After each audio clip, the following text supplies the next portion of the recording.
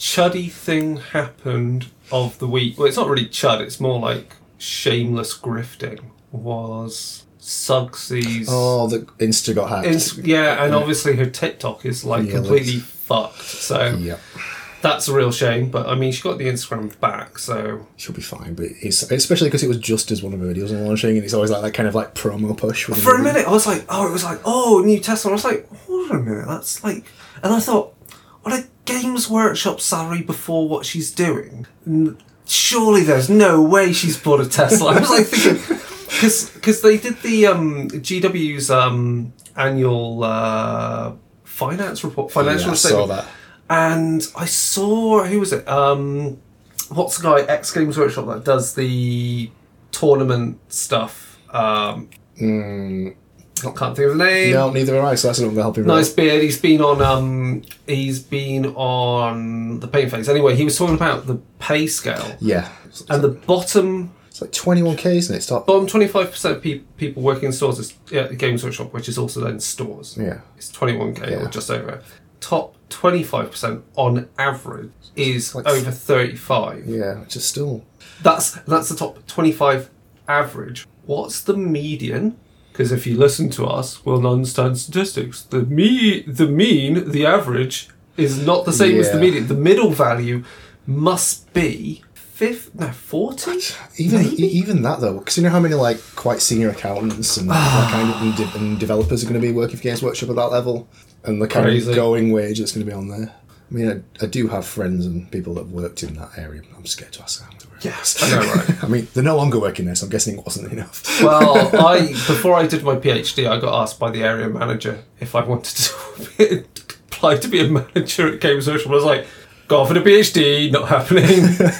No. Well, you kind of like when you're reading between the lines when you're listening to, especially like Peachy and the folks that he gets on a painting phase, and they're kind of like talking around, like they're like doing 3 or 4 jobs at once. Oh, I know, right? And they're still like quite keen to leave and start up YouTube money. And like, supplementing it with like doing freelance painting on the side is just like, and they'd be painting on the side for like the Perry. So I was just like, thinking, this is madness. This is actual madness. Because, I mean, true, apparently GWCO is only earning 52 times the salary of the lowest earning person at Games Workshop, which compared to other companies apparently is modest. Mm-hmm. But, yeah. Anyway, if you're really into socialism and the topics of how we need to start a class war, well, then welcome to the Realm of Fire podcast.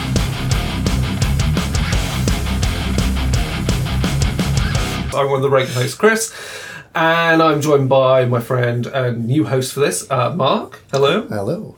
Obviously, if you listened to Dark Days Radio before, you understand that we like war games, everything Warhammer, and talking shit about the Warhammer settings and other war games. We're going to try and keep the vibe as much as...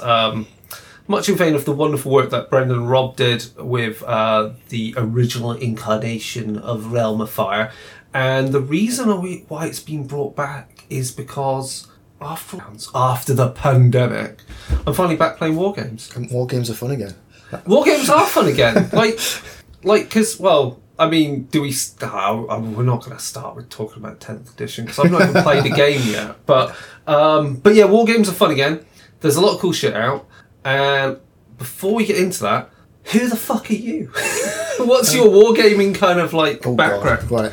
Well, hi, I'm Mark. I'm Aquarius. And, well, for like last...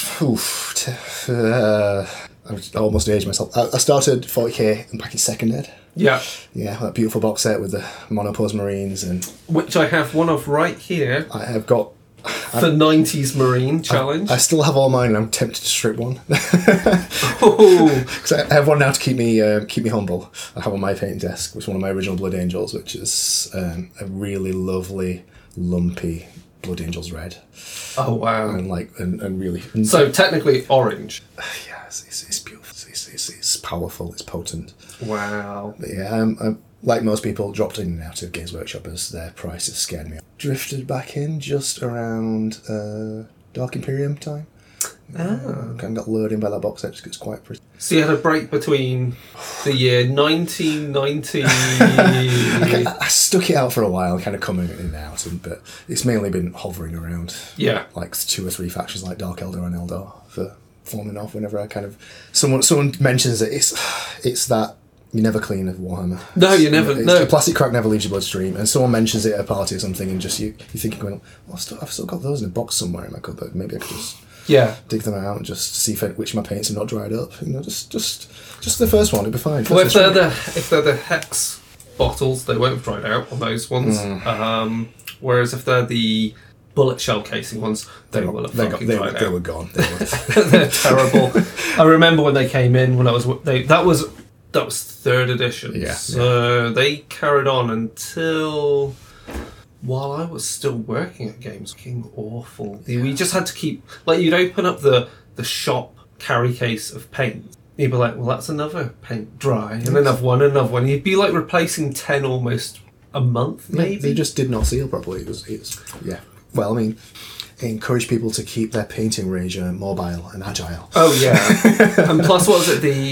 Because they said on the paint face, the plastics for the pot were actually... porous. Yeah. I was just like, what? Anyway, so 2nd edition. Yeah. Drift along into 3rd. Yeah, 3rd and 4th. Yeah, and then, Drukhari, so yeah, tailed off 4th. Got back in briefly around 6th or 7th. Yeah. Because a friend of mine, because I was living down in Cheltenham for a while, and a friend of mine was kind of gently nudging me, and I made the awful mistake, because you shouldn't do this to a friend. I bought a Grey Knight's Army. It has no motive. The only thing we know for sure is that he's not a vegetarian. And these poor orcs.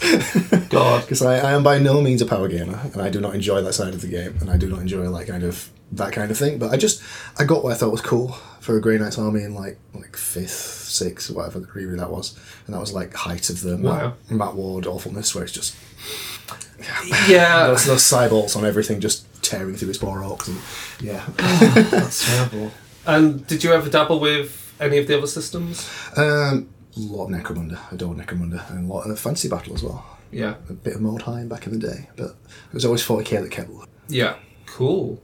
And then if everyone's... Well, God, this is repeating ad nauseum where I began. So yeah, 2nd edition. A friend got it for Christmas. So that'll be 1994. Gosh. And then played that a little bit. That wasn't my first actual purchases, though. It wasn't 40k. It was actually Epic. Was the Epic Eldar Legion. Back when it was £5 for 4 sprues of Eldar. I remember those cute little boxes that yeah. All it was Eldar Guardians and Falcon Grav tanks, Oh, the little shoebox ones. Yeah, I love those. And then I basically saved up with my part-time work. I say part-time, like I was working 9 to 5 when I was in 50. The pits. No, but after school job. I wasn't in the pits. It was Herefordshire, so that'd be on the farms, picking taters. Yeah, and killing orcs. Down the way of Shobden, Kington's deepest, darkest, worst part of Herefordshire. So because Tyranids were new. If you think about when that was, so I saved up and I bought what at the time was £100 worth of Tyranid, which was actually quite a fucking lot, because that was a codex, and then if you buy all the metals you require, the Gene Stealers and Termagants came free, because it was something like spend 40 quid, get a £5 box for free. So you do that enough and you ended up with, enough Termagants and Gene Stealers to shake a stick at. And that was my first proper 40k army. I think there's a whole portion of the audience that are younger than us that would never believe that Games Workshop used to do sales. Yeah, I know. Right? And offers. And then after that, obviously, Epic Space Marine, Epic Titan Legions. I had an Eldar army, Necromunda. I had a Spyro gang because I was a dickhead. Spyros I miss. And then Warhammer, I collected a Chaos Army, and that was when they brought out the multi-part Chaos, who just did not rank up and really hunched over. Yeah, the really weird ones with the... It was fucking like awful. one of the first multi-part fantasy kits. Yeah. Yeah, I remember those. And they were fucking awful. Yeah. The Marauders were pretty good miniatures. I mean, they're still in rotation. Yeah. Which is ridiculous. So those miniatures are like, what, almost 30 years old. And then went to university, worked at Games Workshop, bought too many other armies. Tau, they were new on the block. Tomb King's army. Because do you still have that? Because if you no, I wish I did. I wish I had everything from them, because a Tomb King's army would be perfect right now. And then and I think after that it's like, you just get burnt out working at Games Workshop with like, you collect it, because I had a Chaos Army and Nurgle Army and shit like that. It's just like and then dabbled with other things, so Confrontation, War Machine, and then had a break for a while, and then got back in while I was in Germany with War Machine 3rd edition, or would it be second, third? I lose track. But it was when they brought out the second ed of the roleplay, and then it's just been since then, like spending more and more of my salary on plastic shit. And just the audience at home, Chris is looking at a pile of box sets that's about half my height. So there's a box of Gorka Morka that I got pristine off eBay for 40 quid. That is one of my few years back. That is one of my favourite Games Workshop games ever made. I think it'd be really good with the new Necromunda turn sequence. It would work much better. One thing, because I've also got somewhere Gangs of Camorra. That we've played that. That's really good fun. It's quite a nice little game. That. And of course, most importantly, and which is I think when we get to the next topic, is Warcry, which I fucking love. So game update, like what the fuck have you been playing? Mainly Horus Heresy 2nd edition. So that's based on 7th ed? 40k? It's 2 steps removed at this point, because the 1st edition of Horus Heresy was a updated version of the 7th ed rules, and now this is a updated version of that with a few extra bits on top, a few refinements, and a alternating reaction mechanic, which is like each of the phases you can take 1 or 2 actions during the opponent's turn. Okay. Which is when it works, it's really nice, and it keeps the game dynamic. It keeps you paying attention during the opponent's turn. There's a lot of strategy there on both sides, where you're trying to bait certain units to react, so you can give with other ones and things like that. When it works, it's really fun. And I mean, Games Workshop is not perfect, and some of them are way overbalanced, and some factions have got ways of cheesing that out and just it's way too many. But it's really fun. As long as you're not trying to play it too seriously and you're kind of playing it with friends or as part of a narrative campaign, it's working really nicely.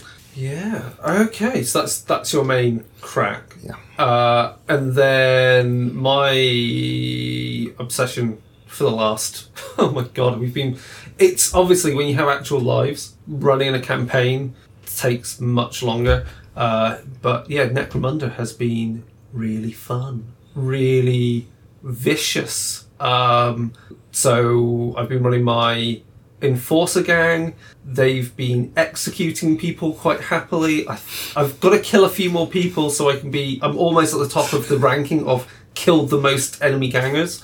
I feel like quite a lot of American police departments have similar statistics they run in the background. Oh yeah. I mean, they just don't have bolt guns, fortunately. But yeah, it's really been a lot of good fun. I'm kind of like getting into the mood of where to introduce like the more narrative scenarios, because it's one of those things like you go, is that going to be a bit unbalanced, or is that going to be a bit unfair to one of the gangs? Kind of like it's Necromunda. Nothing is balanced in that game because there's so many options.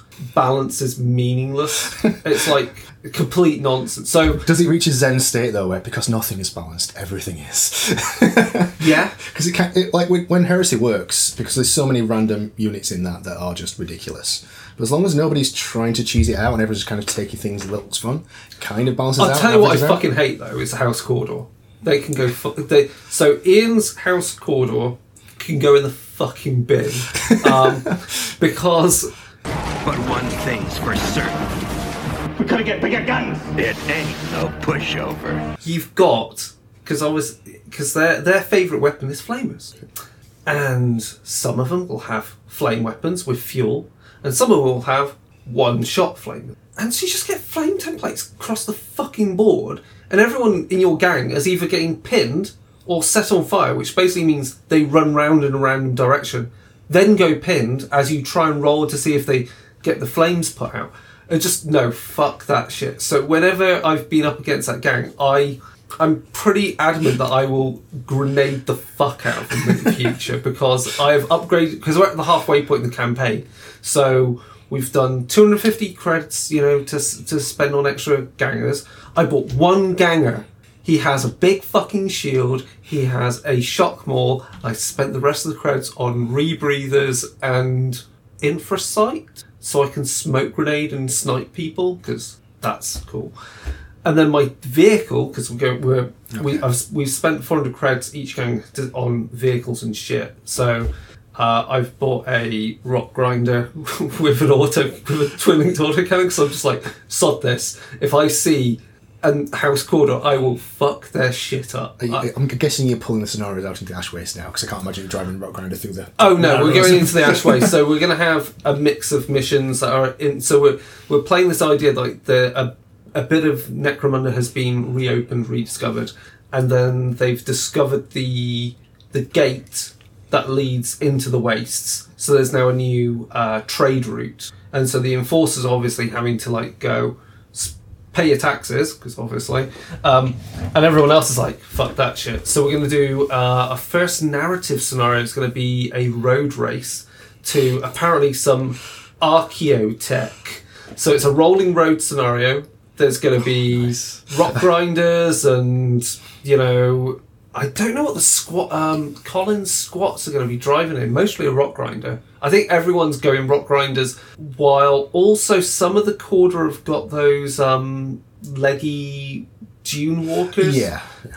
And of course the, I don't know what the Escher, I'm sure the Escher will have something fun to drive around in, like something fast. I mean, those jet bike models are real cute. They are pretty sweet. And then, of course, the Ashways Nomads are going to be chasing them all on their little giant fleas. Is this just a long con for you to kind of gradually switch this into a game of Gokamaka, though?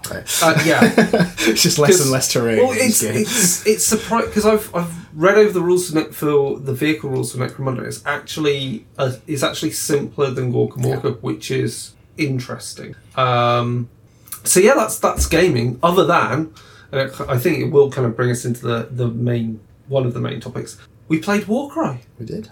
So we should talk about Warcry. So, what do you like about Warcry? I like the fact that you were able to show me the rules in about 20 minutes, and I felt like Yeah, it was literally your third activation. You were like, I know how this game works. Like, in comparison, I'm on my second long-term campaign of Horus Heresy 2nd Edition. I I have no idea what I'm doing with the rules. Yeah, whereas like Necromunda, you can be on your 10th fucking game of it and still be like, how does knockback work? I'm still confused on knockback. I'm still confused on Blaze. I have to check it. But now we have the giant piece of armour, the Necromunda rulebook. It's much improvised weapon. Yeah, they have done. We'll get to that though, another thing. But yeah, Warcry. So obviously there's a new intro box coming out for it, which I think is pretty cool because they've just reboxed to Underworld's warbands. Yes, which I'm glad they're doing because those warbands are getting real hard to get hold of now. I've got the Xandir's. No, it's not Xandir. They're not Curse Breakers. What is it? Xandir's. No, the Stormcast one. Yeah, something. All the Stormcast-like factions. I've got the Partworks Stormbringer. Yeah. Stormbringer, so I've got them, and I've already got the vampires, so it's like, okay. No, I think I might pick it up because I don't have any. I've got the Warcry call book from a while ago, but I don't have any of the start stuff. I don't have any dice or anything. So yeah, and I want those vampires because I have a Soulblight army for Sigmar anyway. So sweet. So that'll merge in quite nicely. That'll be really fun. That's a lot of different warbands you can do with it. Yeah. That is. But pretty cool. I am definitely buying the Flesh Eater Corpse faction now it's getting released on its own next week because those models are gorgeous. So Warcry you can learn in no time, but how? Because I've been trying to really nail down mechanically why it feels different to any other GW game or any other war game generally. It's got a lot in common with Frostgrave and Stargrave, which are like war game tabletop versions of RPGs with a lot of the RPG stuff taken out. Like the choices it makes are clever. Yeah. And the the way the stats cards are laid out is really nice, and the double system is really intuitive and nice. It's basically a lot of really smart decisions built around a nice, solid but simple framework. Yeah, that's why I feel like it could be the basis for quite a few other games in the future. Definitely. I've not played much of the new Kill Team. No, I've not even touched it yet. Yeah. And I've got 4 fucking Kill Teams. I mean, if I start shaking all my really useful storage boxes, I'm going to be able to get a few Kill Teams out of it. We should play it, but I keep looking at it and I'm thinking, why isn't this kind of because it has again, the fighters that have multiple wounds. I say multiple wounds, they actually have hit points. Yeah. And you have action points. So actually, in that respect, it's a bit more than fighters can have more actions even than in Warcry, but there's something that's not gelling with me, and I don't know what it is. I mean, it's so stupid, but for me, when I was looking at the new Kill Team, just the abstraction of the ranges and the hit rolls with colours and shapes, I know as I play it, it's going to be fine when my brain will click around it, but just see that on paper, my poor little ADHD brain just looks at that and goes, that would be better if it was in Japanese. I was wondering whether that's...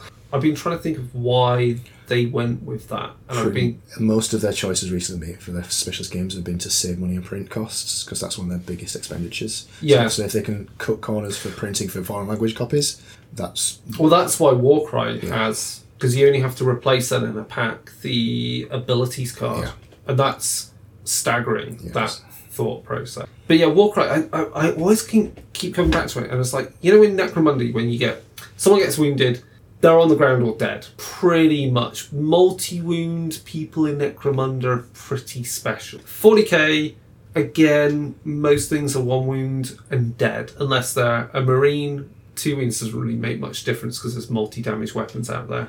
Or lots of guns at once. And big monsters. And Warhammer, again, Warhammer, Age of Sigmar again, is kind of that vibe. But Warcry just feels really you can't...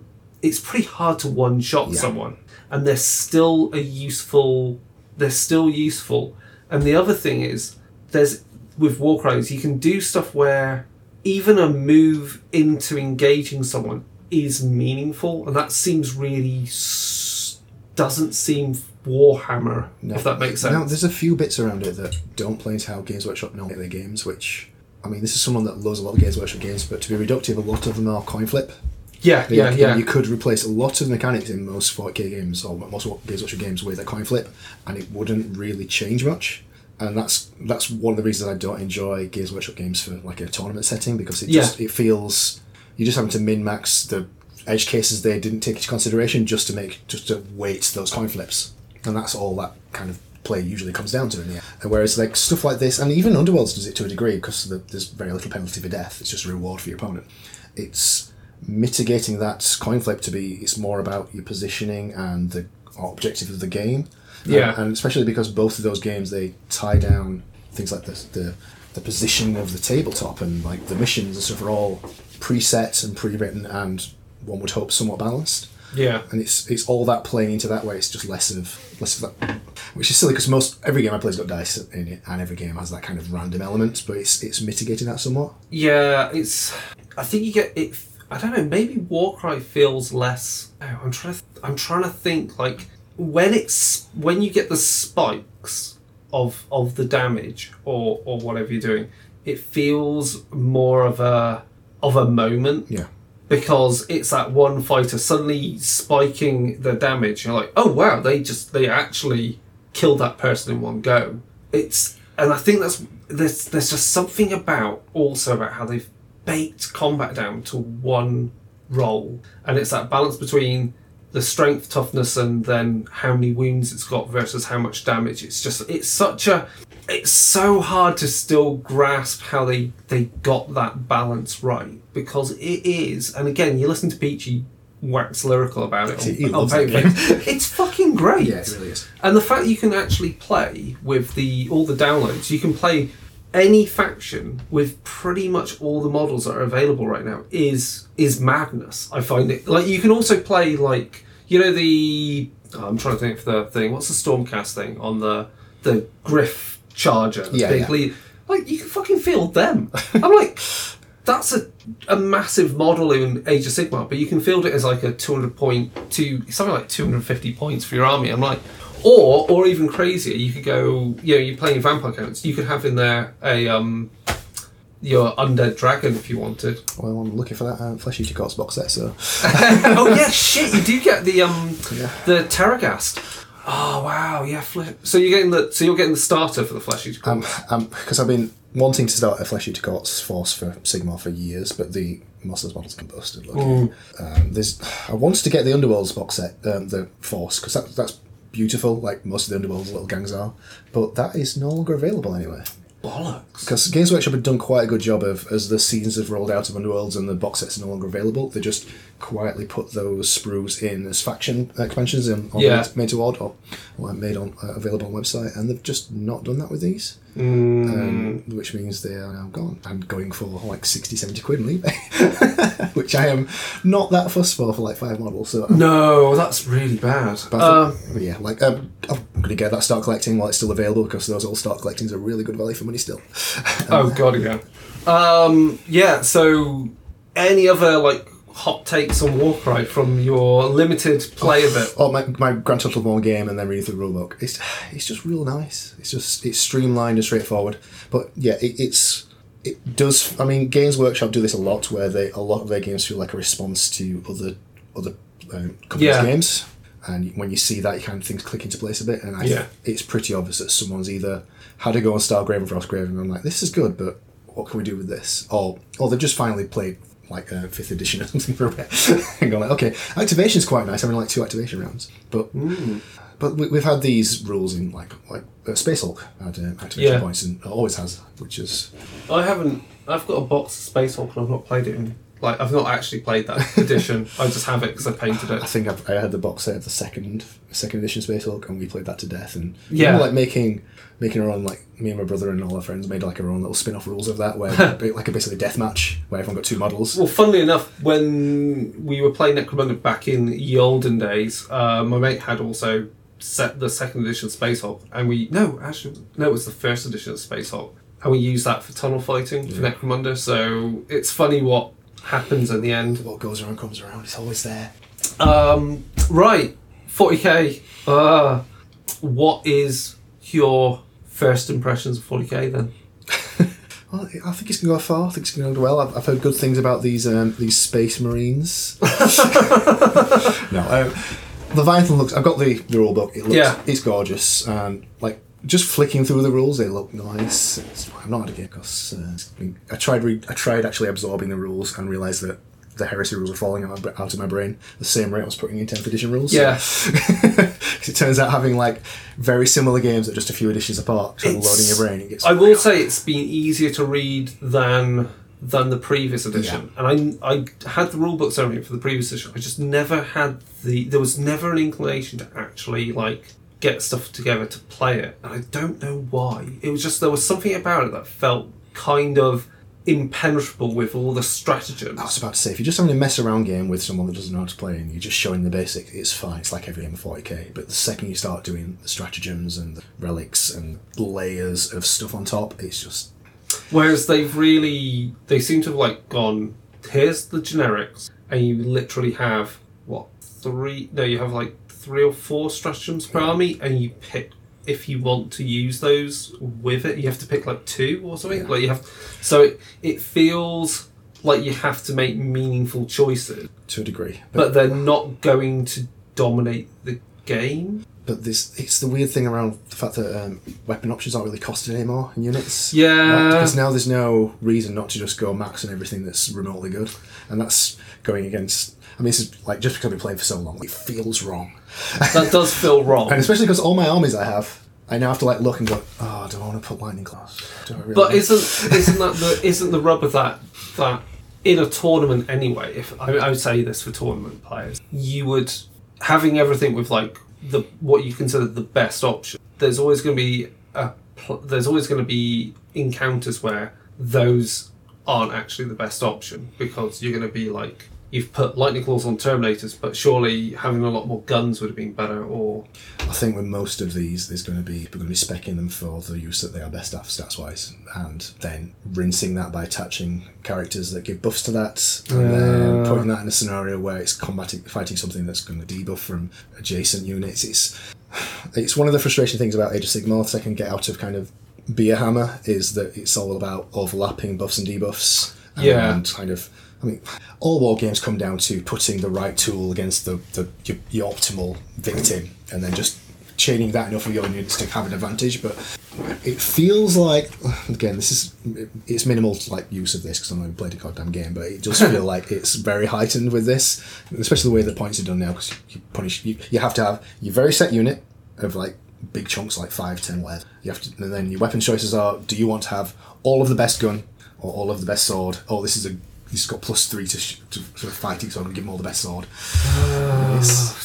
And that's kind of getting away from some of the more broken stuff, which will get patched, I'm sure. Like, I don't know if you've seen anything about the towering rule, where certain units like Knights and Titans have got basically the towering rule eliminates cover. Yeah. So pretty much every Eldar player now is just taking 3 Knights. Jesus fucking Christ. Deleting everything from the table. It's just... That's bonkers. Yeah. Wow, that's really like terrible. Two of my friends had like quite serious games over the weekend, and they're both like complaining about having to fight 3 Wraith Knights. I was like, oh, it's like back in 6th and 7th edition, it's great. I say, turning to my cupboard of nonsense over here, we will have to get a game in because we can do Combat Patrol. Do you have anything that counts as Combat Patrol? I've got a Dark Angels Combat Patrol.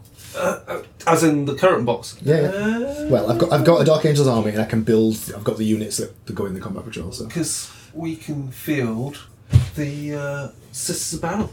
Nice. There we go. Very cute. And I've got the Necrons to finish off because I've got the Tripody, Deathwalky, Treyarch, Deathstalk. I can't. And I've got the other leader unit that you need for them. So that's the plan. I've built the Tyranid Combat Patrol from Leviathan and the Carnifex, which is amazing. It's like I feel, because also the way units are presented feels better because now you do realise, I think, obviously with Age of Sigmar literature, it's like showing the ballistic skill or the weapon skill separate to the weapon became really redundant. It's not like Necromunda. So no, I do like the data slates that they have now. Oh yeah, they are beautifully laid out and they kind of make sense. And I've not actually bought any index card packs, but when I what you mean the Space Marine doorstop, which weren't like some of those almost on day one and like errated and they've just delisted about half that range now. I'm like.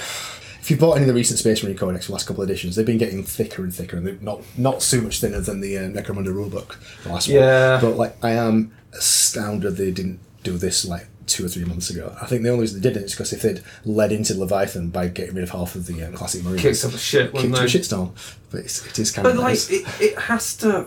I mean, they have to reduce. They can't support the range indefinitely, and it's like. I do have to wonder how much of Games Workshop's plastic warehouse space is taken up just by Space Marine models. That's a good point. Like, how much of maintaining that, because they've had to, because apparently people buy this stuff, like the old miniatures still, gets in the way of stocking and manufacturing shit people want that goes outside. Like my Underworlds thing that I was just complaining about not being able to get. Yeah, right. It's like one little spruce this big. So yeah, maybe that's the point. That's the point. That's the key. Games Workshop will keep shit in stock if they stop manufacturing Space Marines. It's fine. In 5 years' time, Chris, they'll bring out a new box set. It'll be Horus Heresy version 3, The Scouring, and they'll bring back all these classic, classic Space Marine models and repackage them, slap an extra zero on the price of them all because inflation will be 200 times over that much, and everyone wow, I can't believe I get a chance. Does Horus Heresy have a proper Horus Heresy tax on it compared to mainline 40k? Not that bad. Oh, thank fuck. It's just the boxes are bigger, so you pay more. Wow. I mean, you can spend I think RRP for all the box sets is £50, but you're getting 20 Marines in there, so it balances out. But you are spending £50 on a box of Space Marines. Fucking hell. So we need to organise a game, and so we can actually talk about 40k rather than having hot takes about it. But I mean, I do find it easier to look at, and there's stuff I do like about the turn. Is like, was it Endless Swarm on Termagants? It feels characterful. So we'll see how it goes. If they can keep to their one rule in, one rule out, I want to see how long that lasts for. It never does, because every single edition, like, it's got streamlined elegance, it's going to be simple, and then, like, but we're going to add this mechanic on top, and then by the end, it's always 7th edition, I think it was 7th, like, basically like, well, if you take this build, you get half your army free, and if you don't take that, like, I think my poor Admech army was, I think about 30% of my army was just basically for free. So anyone who was playing that didn't have I can't remember what they're called, the formations that gave you that free stuff, it's like, well, you basically having a 30% point disadvantage. And that was just, I will say the whole reason why I've really not wanted to play Age of Sigmar recently is the same problem. Like, you open up a book, and it's like, what is it? You choose your warlord. Yeah. No, hold on, you choose your army. So there's a whole list of abilities, you pick one from there. Then you choose the sub-faction of your army. So let's say you do Stormcast, then you choose Celestial Warbringers, so there's another ability. Then you choose your Warlord, who has to have an ability, might have an ability choice, or like you pick a relic or a weapon for, and you do that for every hero. Yeah. And then you got to choose the spells for your wizards. Yeah.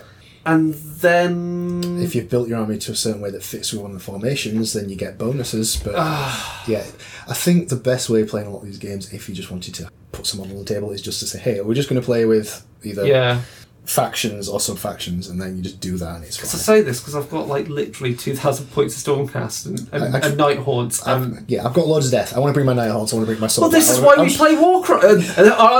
This is why you play Warcry, because Warcry lets you play with every fucking model in a game that takes 1 hour if you know the rules really well, which, even if you don't know the rules very well, still only takes you an hour and a half, which is a selling point. It is a selling point in this day and age. Maybe that's the solution to all these big box like Games Workshop games. You just stop reading the rules. You just you read the basic rules and the basic army building stuff. You go, do you know what? That's fine. Well, wasn't this said when they brought out whichever edition? I know Mike said this. It was like, it was brilliant before they started bringing out the code where you just had for ninth when they just had the indices. That was it. And Mike said he's been playing 3rd edition 40k out of the back of the book.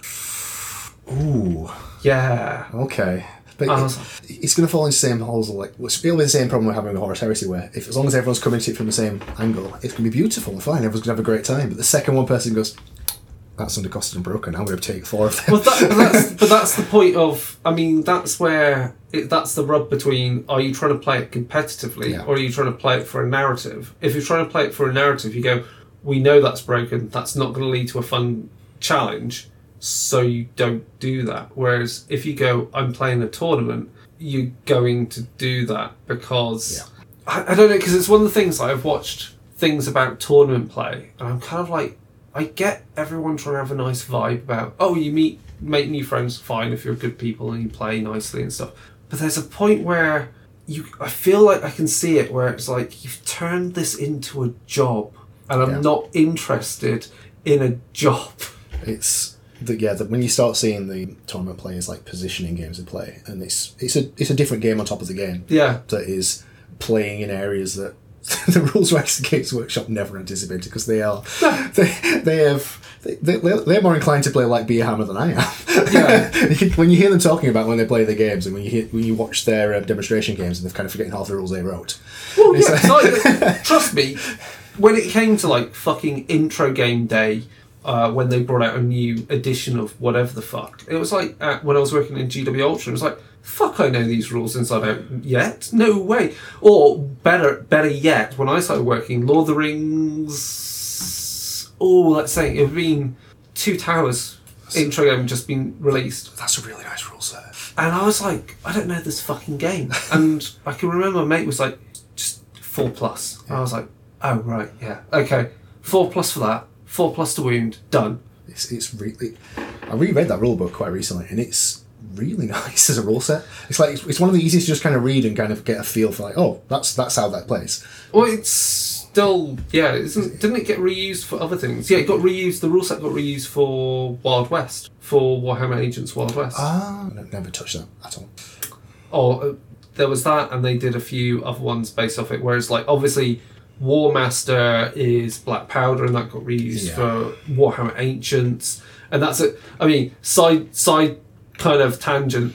UK Games Expo, ROK Miniatures, ROK Miniatures, do some really good proxy War Master miniatures. It's like 60 quid, and you can get three. I think are they 3D printed? I think they are all 3D printed. I've seen some obscenely cheap 3D printed ones. And it's like, Etsy. There's an Undead army, there's an Empire army, and it's basically War Master. And I'm like, great, I can play War Master because that was an amazing rule set. I had some of the models, but I never played a game. It's so good. Well, it gives you.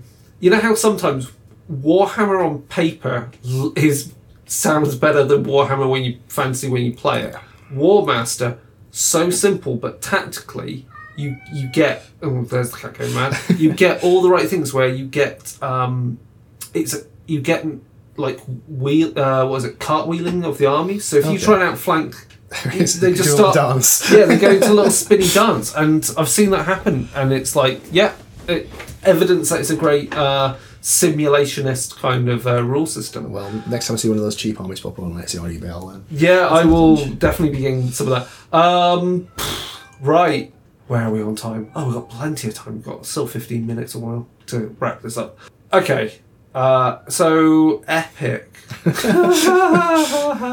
Okay, let's cut to the chase, because they're actually just showing off, like, today, the actual rules. Yeah, it's Epic Space Marine second. Well, it's just Epic Space Marine. Yeah, it's what they just shortened they just adjusted the ranges of things. It's in inches now, not centimeters. Ooh, because blue whippy sticks are out. Has he got the extra 3mm from Warcry? That's a fucking brilliant errata. That is such a fucking brilliant. So that was in what's that? That's in the new starter box, isn't it? Warcry.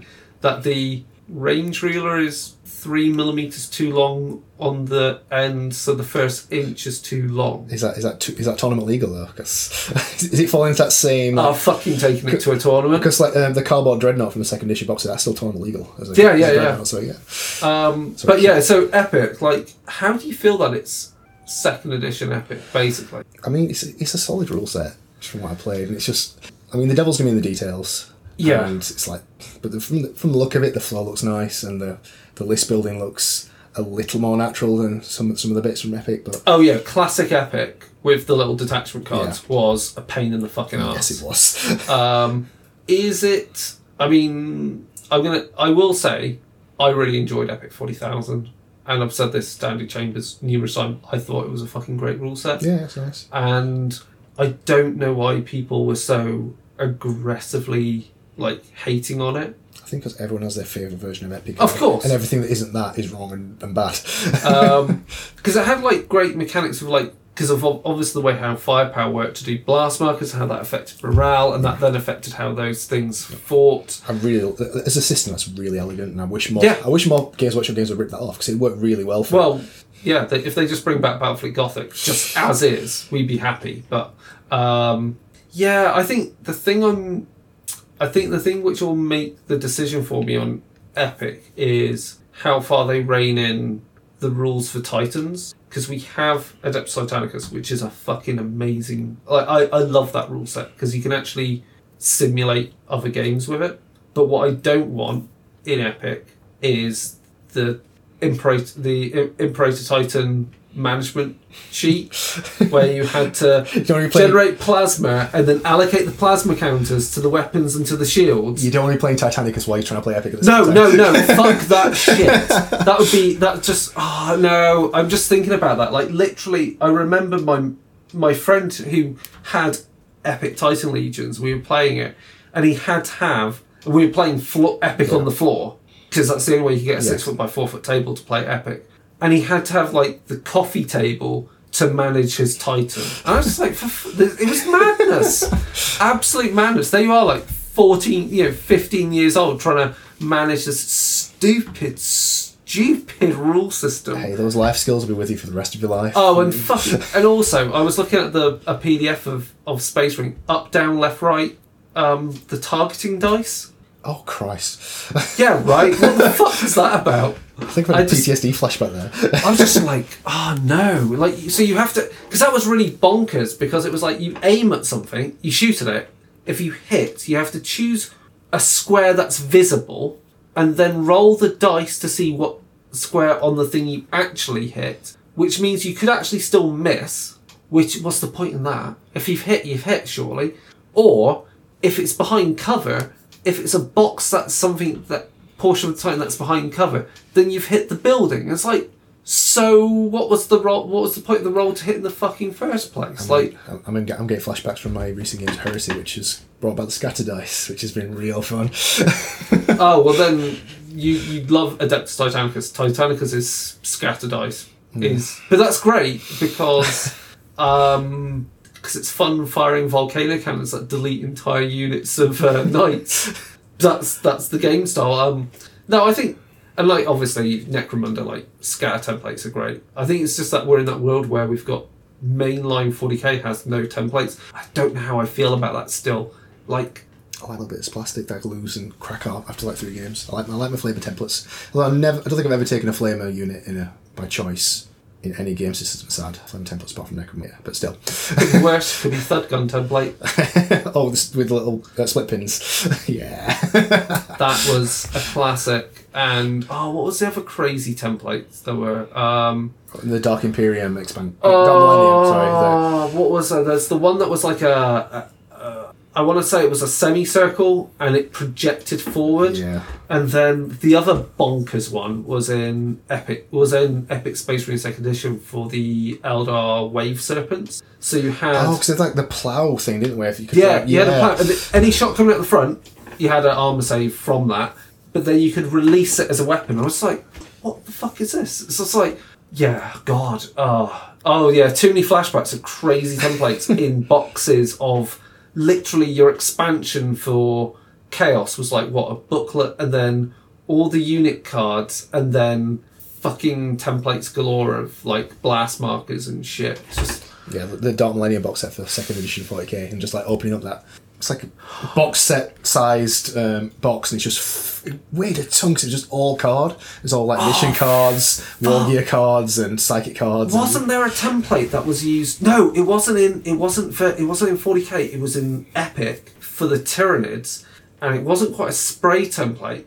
It was like a spray that had bubbles at the end. Yeah, I remember that. What the fuck is that? That was... I mean, that's kind of... It's a weird nostalgia that you go... There were so many weird templates for almost every weapon or psyche going, like, whereas we don't... I mean, yeah, they've simplified it, but how far is too simple? I don't know. I feel conflicted.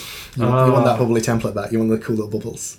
Yeah. Yeah, with new Epic, the new name falls out of my head almost instantly after I read it. Legions Imperialis. Thank you, yeah. No, sorry, is it Legions Imperialis? Legio Imperialis. Or is it Imperial Legions? No, it's Legions Imperialis. Okay. I'm just salty that it's not got Xenos, because I've got my nice little... I know! I've got my Eldar Same. Epic army, and I bought some of the Aeronautica Eldar flyers, because they were cute. Yeah. And painted up in my Yandra They're fucking amazing. And they're now... And I've got a couple of knights I built using like modern 40k, and it looks cute. And I was all ready to go, and I was like quite proud of that thing. I'm ready for Give me my fucking Eldar army for Epic right now. I mean, they were around in 30k. It's fine. As long as depending on what wiki you read, there's stuff around. I mean, Eldar are pretty much as they are now, but some of the aspect temples are not being established and spread out. But that is fine. They're a bit post-fucked in the head though, because they've had a few hundred years. It's fine. Since the fall, since Slaanesh just ate like most of the race. I mean, take Black Library with a pinch of salt if you care, but like there's a few Eldar encounters in there, which is very much it's just Eldar. I mean, Orcs would be good. Yeah, and again, Orcs, nothing changed. In fact, to be honest, apart from Tower and Tyranids, you could bring most of the forces back. You could even bring Necrons back, because they were hopping around. Yeah. A great line in Infinite and the Divine, where it's like, oh, the humans and their silly civil war. So it's just mentioning passing. What's another faction that would be really good in Epic at that time period? I'd like to see actually a Xenos army which doesn't exist anymore. The Rangda. They were rampant. They basically took nearly 100 years to wipe out during the Heresy. I think every legion had to fight them.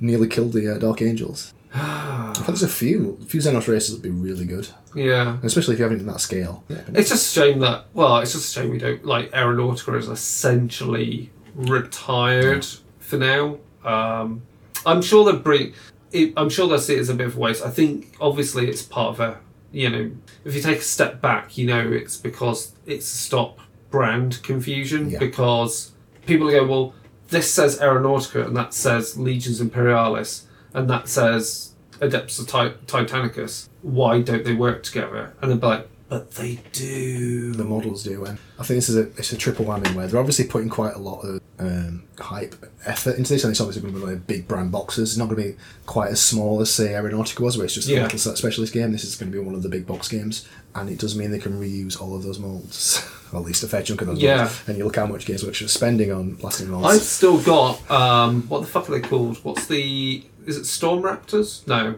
What's the shooty one is the Storm Eagle. Oh, sorry, the Transport was the Storm Eagle, and the shooty was the Fire Raptor. Yeah, I've got those put together with the little sponsored guns. Yeah, they're cute.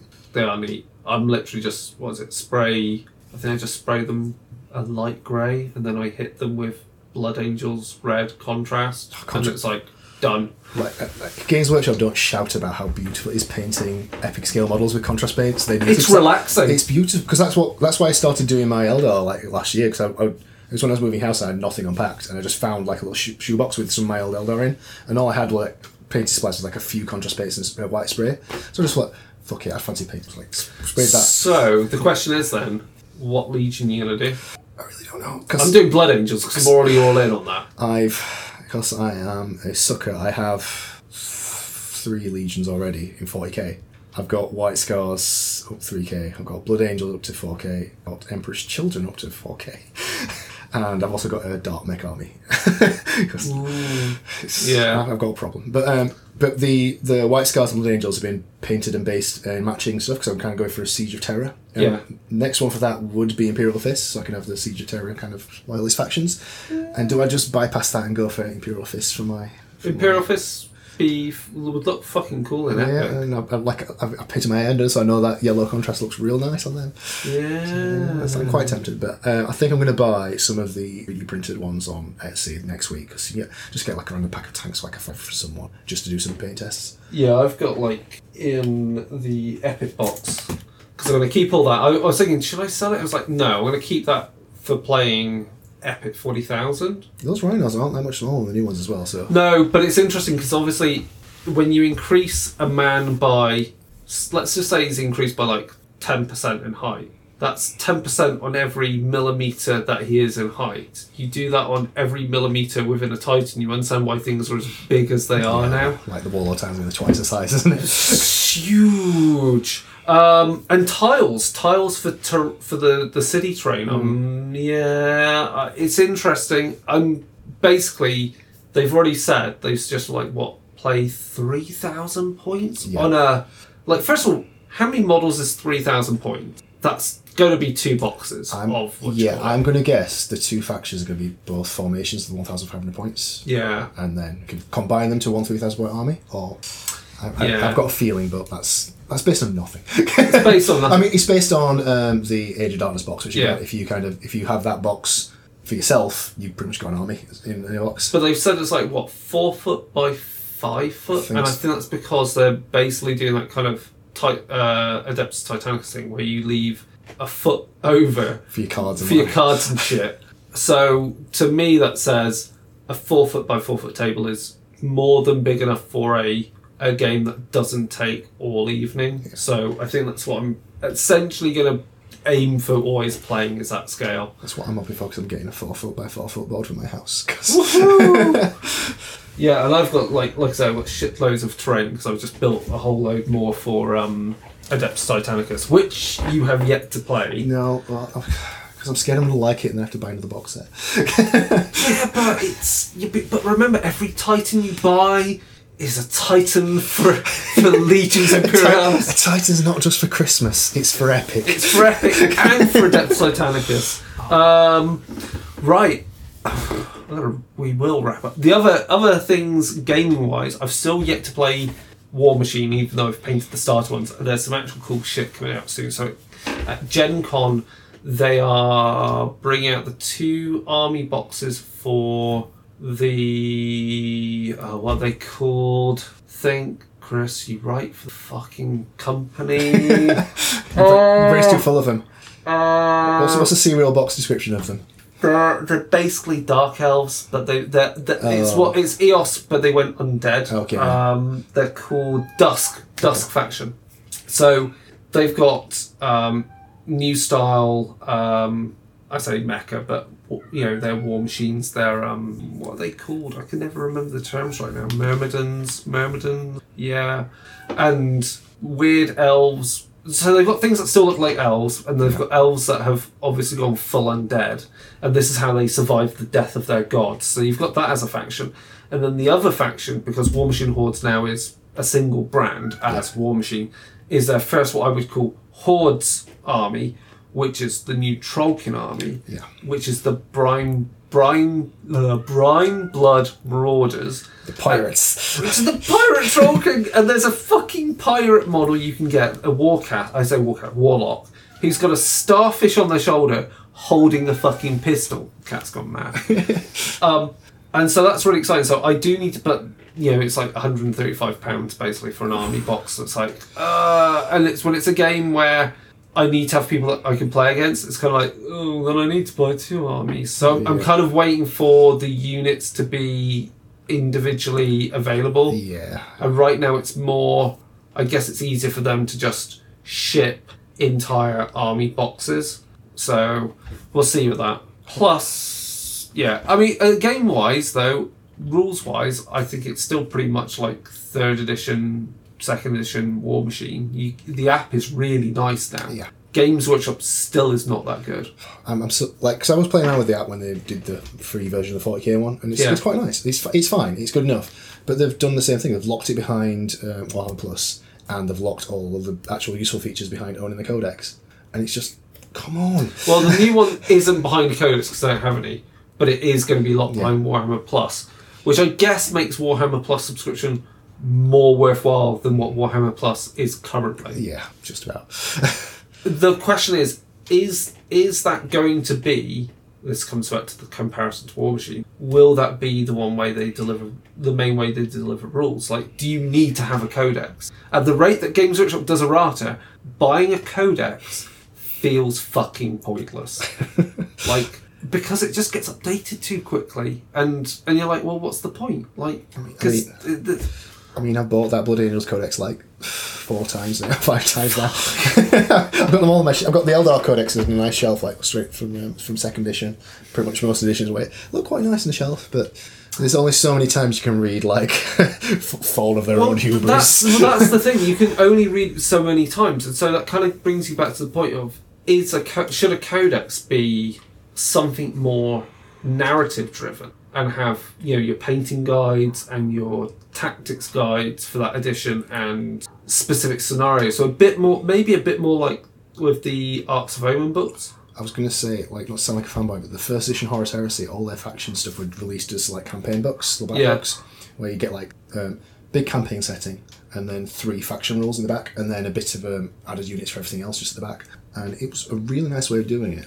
Now, like, they were like £100 leather-bound tomes, and they did like a cheap £40 paperback, but literally nobody ever bought those. But I really like that as a rules delivery system, and the stuff like Arcs of Omen and the kind of every edition have been quite a nice way of having something similar to that. But that wouldn't be the worst way of delivering this.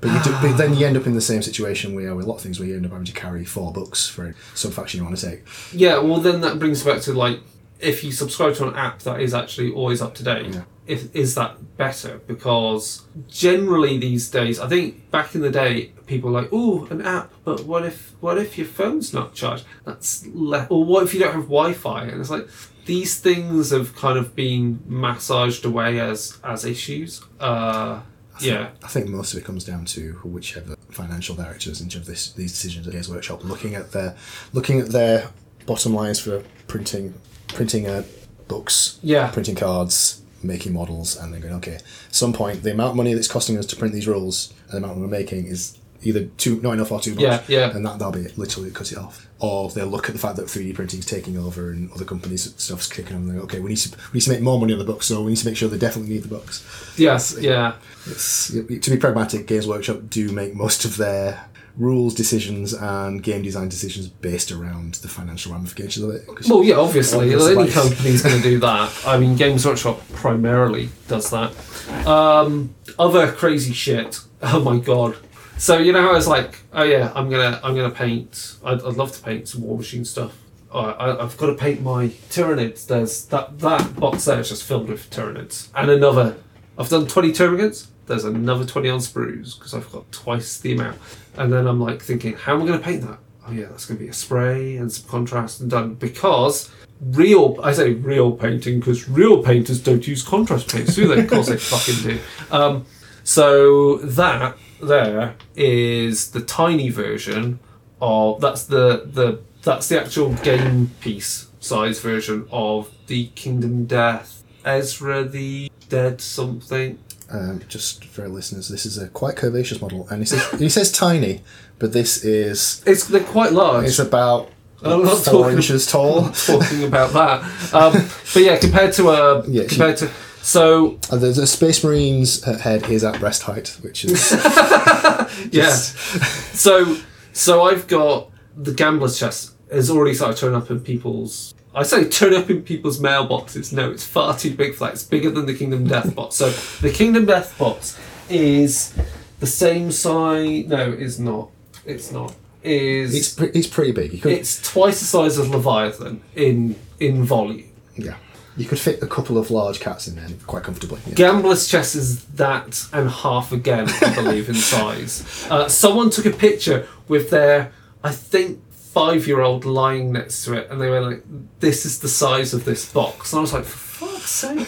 So that's arriving with some massive fucking miniatures in it, and a whole advanced campaign system, which I think is going to be really fun to play, because I haven't played Kingdom Death in a while, and it's much more fun in co-op. So there's about 50, I think something like about 30 or more miniatures of like this that have individual specific poses rather than being multi-part posable like original Kingdom Death. And then there's 3 large monsters and then basically a toddler's waiting card. Like that's how you know it's a good board game. It's a good board game. That's how you know it's a good board game. If you've got enough cards if you put in a sack, you can beat some to death with it. That's the best board game. Yeah, and I've already seen people like post up pictures of the Gambler. So have you seen the Gambler? So the Gambler's like this crazy dude that carries a ball made of people. So while it's putting Gambler's chest, you can hear us typing. This is getting, as always, very Bloodborne / Dark Souls. Well, yeah. So it's this dude. He's got a ball made of people, and that is I want to say that's about a 70mm base. Oh my gosh. Okay, that's. I don't know if they've got other pictures of it as scale. It's Atlas, but with people ball. And then the other stuff coming with it is like this weird crocodile that's made of fingers. And then there's Atnas, which is Evil Santa. And then there's some other bits that'll be. Oh, there's Atnas. I feel like so many of the creature design for Kingdom Death is just putting random scary words into a hat and drawing them out. It's like, okay, it's a worm and he's got eyeballs for. Fingers, fingers, and fingers for spine, and penises for toes, and just yeah, bristling with breasts. Bristling with breasts. Well, it's not that bad. I do have that model, but I don't have the one that has a skirt made of severed penises. That's Satan. I wouldn't say this thing thinks it's Satan. I'd say it is Satan.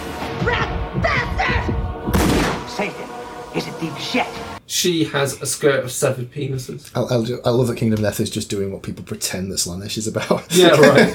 Well, the thing because I've watched all of the 2 seasons of the most recent Berserk anime. Yeah.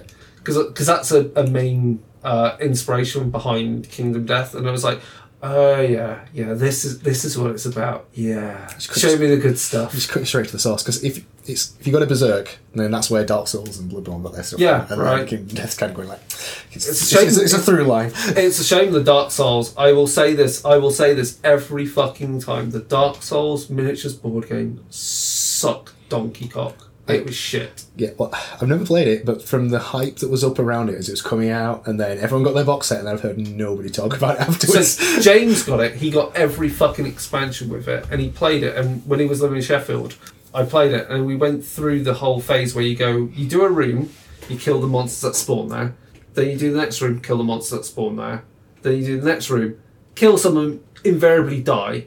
You go back to the home base, you tick off one of your lives, sparks, whatever the fuck, spend your XP that goes through a deck of cards looking for ones that you might be able to use, because the deck contains all potential cards for all the character types. So you may not even get good draws of anything you can use, because you're not either, you can't use it or you don't have enough experience. So that's fun. So they're just trying to and then to get through to where you were before, everything respawns exactly the same way you had before. So you have to do the same rooms again with all the same monsters. So they're just trying to replicate the loop of the video game, even the fact that the loop of the video game is fun because those encounters are fun.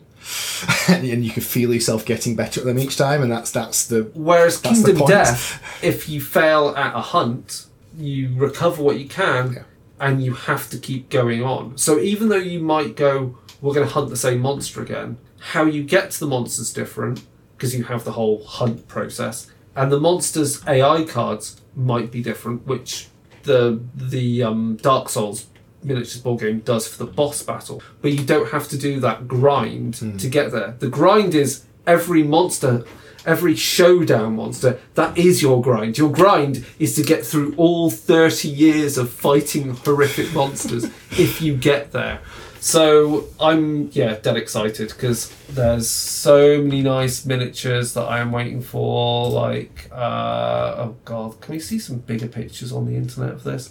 People can't see this, but I'm just like, it's showing off now. It's fine. There's just some horrible monsters. Some of these I haven't backed, but there's some which I have.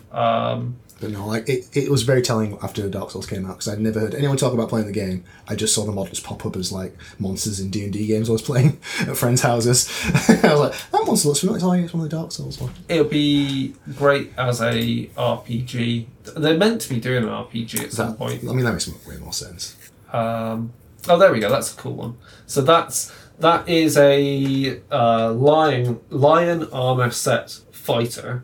But as you can see, it's a more dynamic pose, whereas like the more original types were kind of like that's just guts. That's just guts. I've got guts. I've got the original version they did. That was kind of the guts. The original one. character do not steal. But the first ed miniatures were a bit more like this, so you can see that while they're multi-part and posable, they're still a bit static unless you really know what you're doing, which comes back to the whole problem of the old multi-part posable Space Marines, where really there were only a few poses where you can make Space Marines look good, otherwise they look a bit dorky or tripping over things, which kind of is the rub between multi-part and mono-pose versus that we have now with GW versus multi-part posable, because I kind of like what we have now.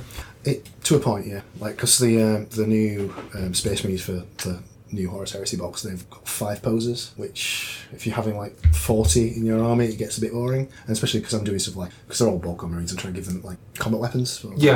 Spoilers, I think the unit's called for some reason, rather than Assault Marines. But yeah, the second you start kind of like playing around with spare arms and stuff, you fall into that trap where unless you have the arms in about 3 different poses, they just don't work with the way the legs are posed and where the head's posed.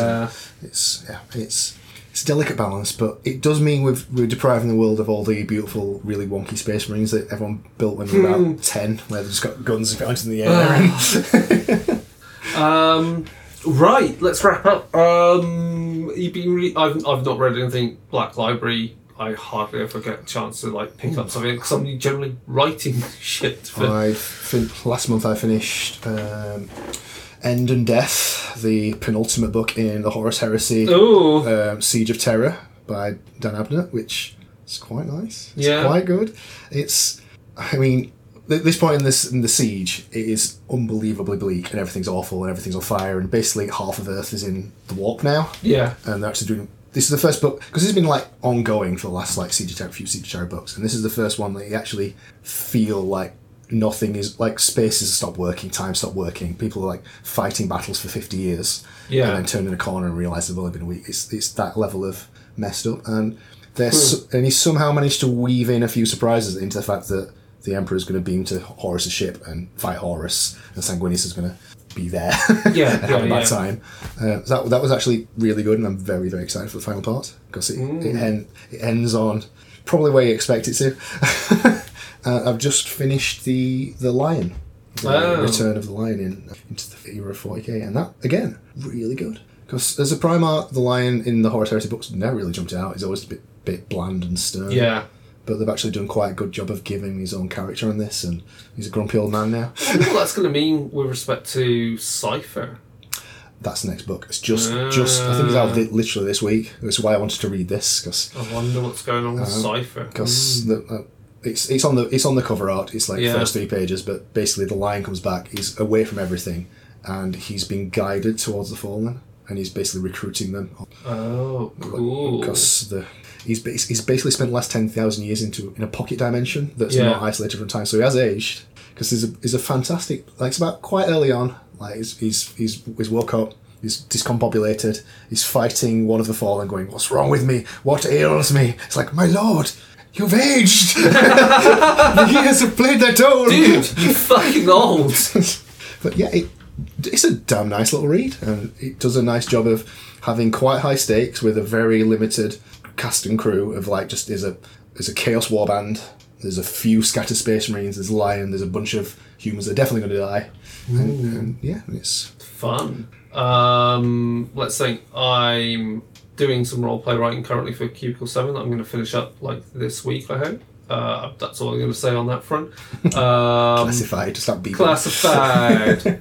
But related, I have been dipping my toe every so often into playing some more Darktide. They've added some good stuff, so like environmental stuff, like it's actually really creepy, you know, when you go into a hab zone and it's misty and even darker, and you can just see the yellowy green glow of Poxwalker eyes. And you're like, oh, that's a lot of eyes. You're like, heavy bolter, well, not heavy, but bolt gun. I wish it was a heavy bolter. A bolt gun still does the job.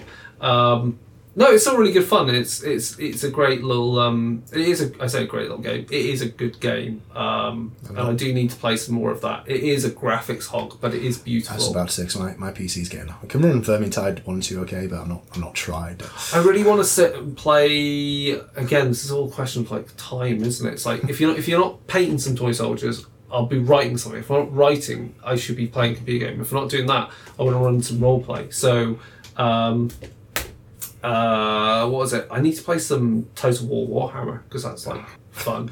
Like, that's a game that's just perfect. Because I've been having the urge to reinstall Dawn of War 1 and 2. Oh, wow. It's been a decade since I've done that. And so, yeah, that's where I'm up to with kind of like hobby-related stuff. Like I say, Necromunda second half of the campaign's beginning, and I've read up the 2 expansion books that are the Necromunda campaign, like narrative campaign, and there's some fun stuff there to do as well. So that might be a campaign to do in the near future. But I think my main thing once Necromunda is wrapped up is it's got to be some Warcry. It's got to be a Warcry campaign. I'm going to buy some. I'm doing it. You've got me. I got you in, and I've got too many warbands. There's like too many warbands to choose from. So I could make fair few warbands with the models I already have, but I'm looking at the Royal Beast Salt Beast Hunts, or whatever they're called. Oh yeah. So, Royal Beast Flayers. I want the weird monkey. I want actual nice, like, fleshy Tikos models, because those old ones are looking real rough now.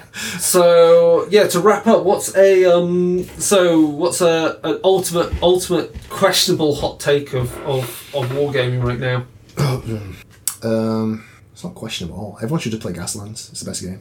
Yeah, you bought me the fucking book and miniatures. I've yet to fucking play it. Absolutely fantastic. It's a great game that no one plays. Yeah, because I got some. Yeah, because I did get some extra resin bits for it, so I do need to play it. I do need to sit down and just... Anyone can just buy the book for like a tenner on Amazon, and then you just steal some Hot Wheels from a kid, paint it black, stick some guns on it. Come up to a kid in the streets, punch him out, take his Hot Wheels. It's small, you can take the Hot Wheels, it's fine. Yeah, and God, I just like thinking I could do really easy paint job, or just like dirty down rust on like pretty much what I did on mine. It's really satisfying. Fuck. I have to see how it compares. Yeah, actually, I really do. You do need to demo it for me, because it'll be really interesting how that compares to Necromunda vehicles. I'm sure it's actually much better at what it does. My hot take is let's see. It's not really a hot take, but we need to play Batman miniatures game, because I've got Batman and some Arkham guards. I've got Two-Face with some goons, and I've got the Joker with some goons and some escaped Arkham inmates, and I've got Harley Quinn, Poison Ivy with some plants, and Catwoman, all from the designs that the Arkham City, well, the Arkham computer game series designs. I just want to play that, because on paper, Batman 3rd edition is actually really interesting. First edition sucked so much. Like, I have never seen a more complicated system. and second wasn't much better, so...